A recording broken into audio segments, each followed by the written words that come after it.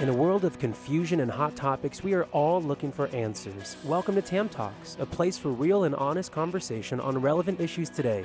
And here's your host, Tammy Hotsenpiller.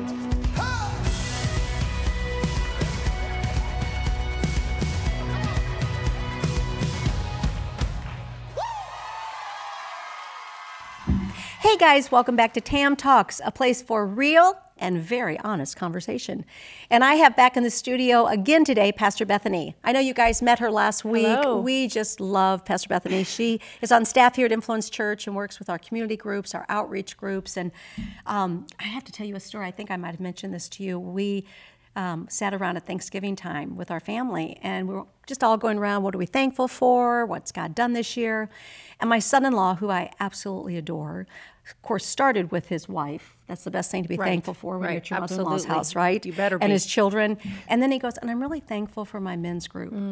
And he's leading a men's group that you helped get started here at Influence Church. And he goes, for the first time, I have men that I'm really bonding with. so cool. And I think he's doing a book called Dad Tired or something, and all Dad these young Tired and Loving dads It. are Yep. coming together. But it's so important that we have community. Yes. It's so important. Hey, you need to be responsible Yes. to get yourself with like-minded people.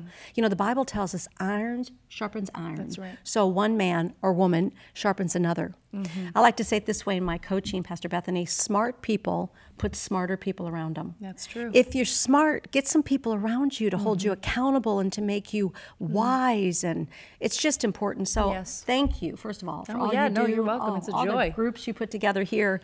Well, we want to talk again about fasting for miracles. And we're on day 4. If you're part of our fast, it's a 21-day fast of a book I've written called Fasting for Miracles. And if you need a breakthrough, you need a miracle, you need God to come through, I want to encourage you to join us on this 21-day fast. And in this time together, we're just walking through the different passages. It's 21 days of different miracles and fasting passages. And Pastor Bethany, today we're still on Moses, and we're going to talk a little bit about the manna. Right. Oh, the manna. We all need, you know, Jesus, even in the New Testament, referred to the manna, and that we need fresh manna. Yes. But here we are. I'm going to set up the stage, and then I'm going to let you talk a little bit here, because we, as we talked about last week, they made it through the Red Sea. You know, oh, thank you, Jesus, another miracle, miracle after miracle after Yes. miracle after miracle. But here they are again in the wilderness, like we all do, Grumbling. complaining, grumbling, angry. Why did you bring us out here to die?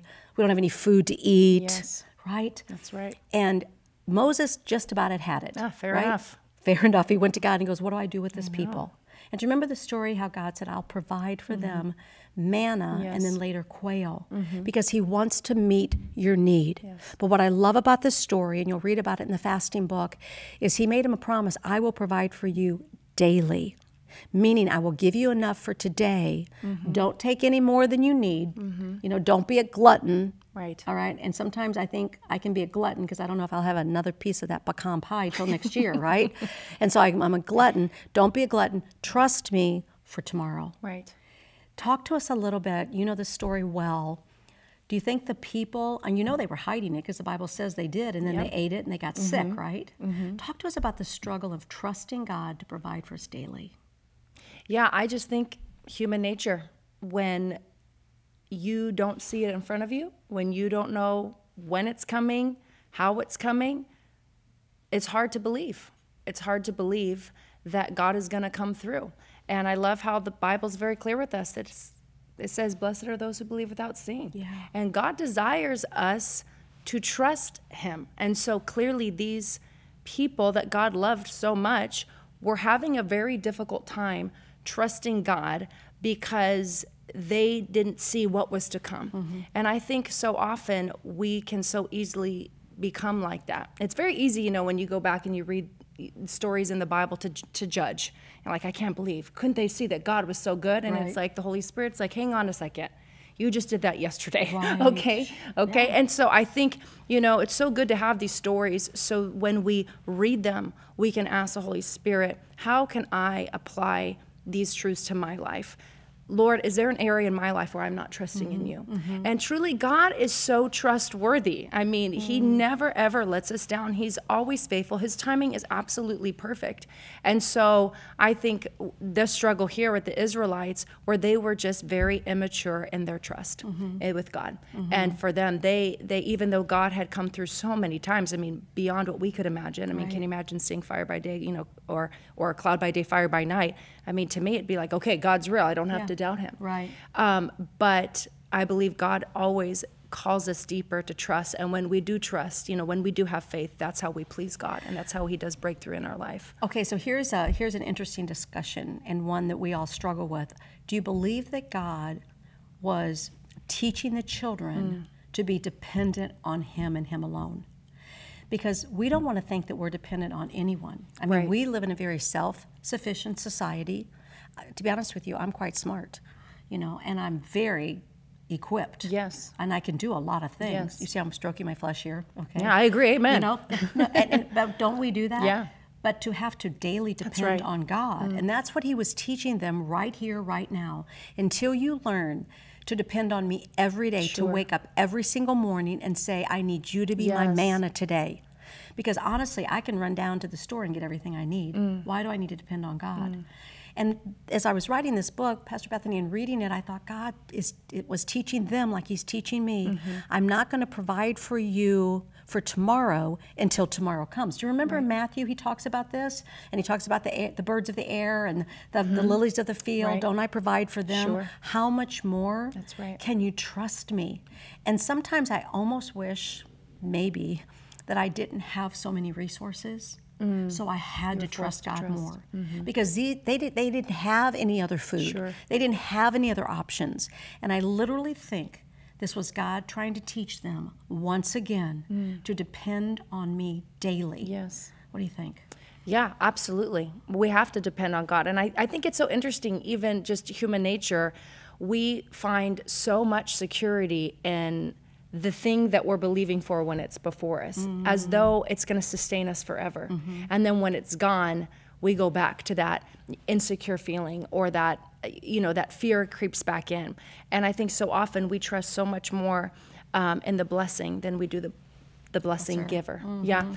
And so with them, I think, again, God was teaching them, desiring them to trust. And I often will even think when I read a story, I wonder what would have happened if they would have trusted. I wonder what would have happened if they didn't hoard, Did God have something else?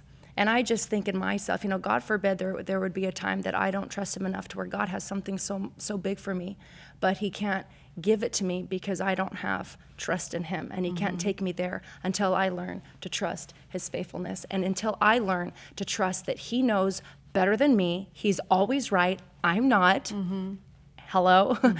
And to just see the faithfulness of God. And in that trust, we draw closer to God. And I think in the end, that's what he desires. I mean, Jesus came not just to forgive us, but to have that veil torn in two so that we can have fellowship with our Father. And he desires to be just personal with us, to show us that, hey, I have got you.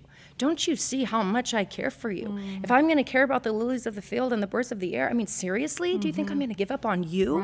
And I just can imagine this must have just broken his heart that they didn't trust in him. When he was being so faithful, I think about my kids, I just am so faithful to them, and I just take care of them. If they would ever question that I would feed them, that would almost be, it would be very, very offensive. And why? Because it's personal for me, because I love them so much. And God says we're wicked compared to how faithful he is. And so I think the story and what God is telling us is trust me. Know that I am faithful, and I always will be, because I am not a man that I can lie. So good. Well, that sets up beautifully for our fasting passage for today. And as you know, on day 4, we're fasting today for forgiveness. And our fasting passage, Pastor Bethany, is a story of Jonah. Now, we all think of Jonah and the big whale, and he was swallowed by the whale, but I want to go a little bit deeper, because it has to do with unforgiveness. And to be honest with you, I think all of us harbor some unforgiveness in one area or another, whether it's at a loved one, a parent that maybe didn't do you right, a friend, a colleague, someone. But in this passage, let me just set it up for you. If you remember, God wanted Jonah to go talk to the Ninevites. The Ninevites were a wicked, cruel people. They hated Israel. They hated that God of Israel. And God was going to bring a revival, forgiveness, redemption to this group of people. And he was going to use this prophet Jonah to do it.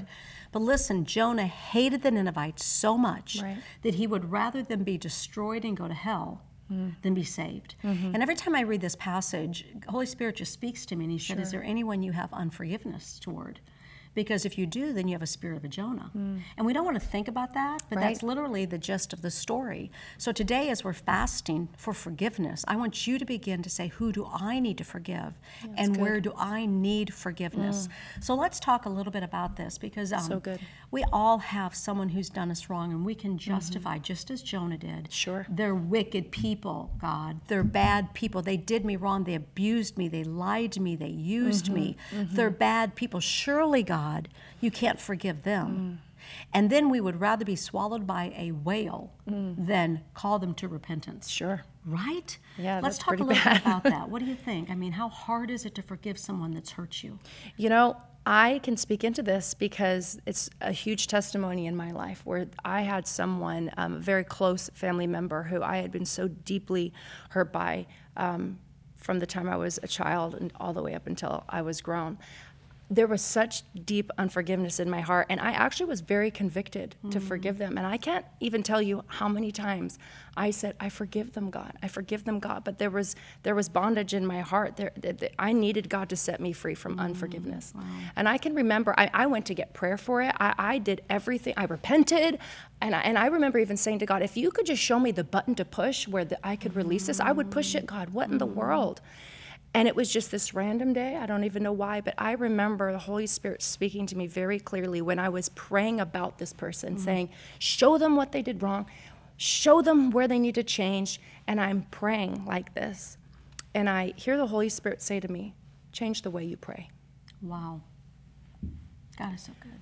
And then, I mean, it could get me choked up to this day because it was such a moment. I'll never forget it. And I remember saying, God, would you show me the way you think of them? And then truly right then and there, he began to show me how wonderful this person was. All the things they did, the sacrifices they made for others, and that there was just brokenness in that area. And it just really, it was the key. To see through the eyes of God was the key to set me free. That's it. Oh, it is 100%.